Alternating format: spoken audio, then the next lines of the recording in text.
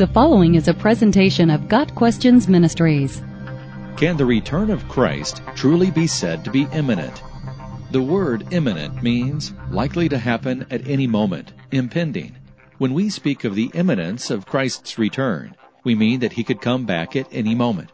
There is nothing more in biblical prophecy that needs to happen before Jesus comes again. The imminence of Christ's return is generally taught among evangelicals, with some disagreement according to one's view of dispensationalism, and whether one holds a pre-, mid-, or post-tribulational view of the rapture. Jesus spoke of his return repeatedly during his ministry, which naturally prompted questions from his disciples.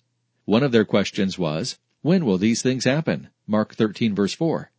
Jesus responded, "Of that day or hour no one knows, not even the angels in heaven, nor the Son, but the Father alone.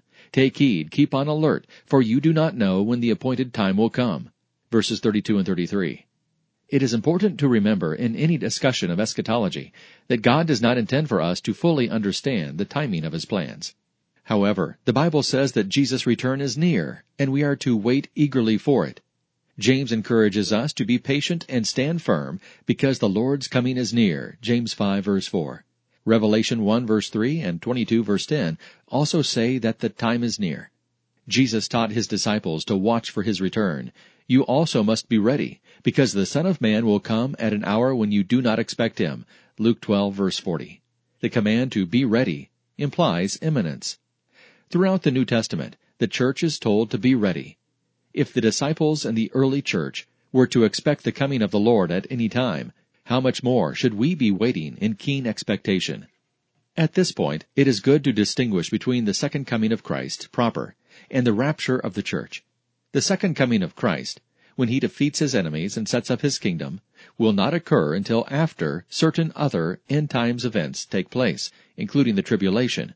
Therefore, the second coming is not imminent. However, according to the pre-tribulational view, the rapture will take place before the tribulation. The rapture could occur at any moment, and can rightly be called imminent. Our salvation is ready to be revealed in the last time, 1 Peter 1, verse 5. Jesus could return for his own at any moment, and that event will set in motion the series of events detailed in Revelation chapters 6 through 18. Like the 5 wise virgins in Jesus' parable in Matthew 25, we must be ready. Be on alert then, for you do not know the day or the hour. Matthew 25, verse 13. Got Questions Ministries seeks to glorify the Lord Jesus Christ by providing biblical answers to today's questions. Online at gotquestions.org.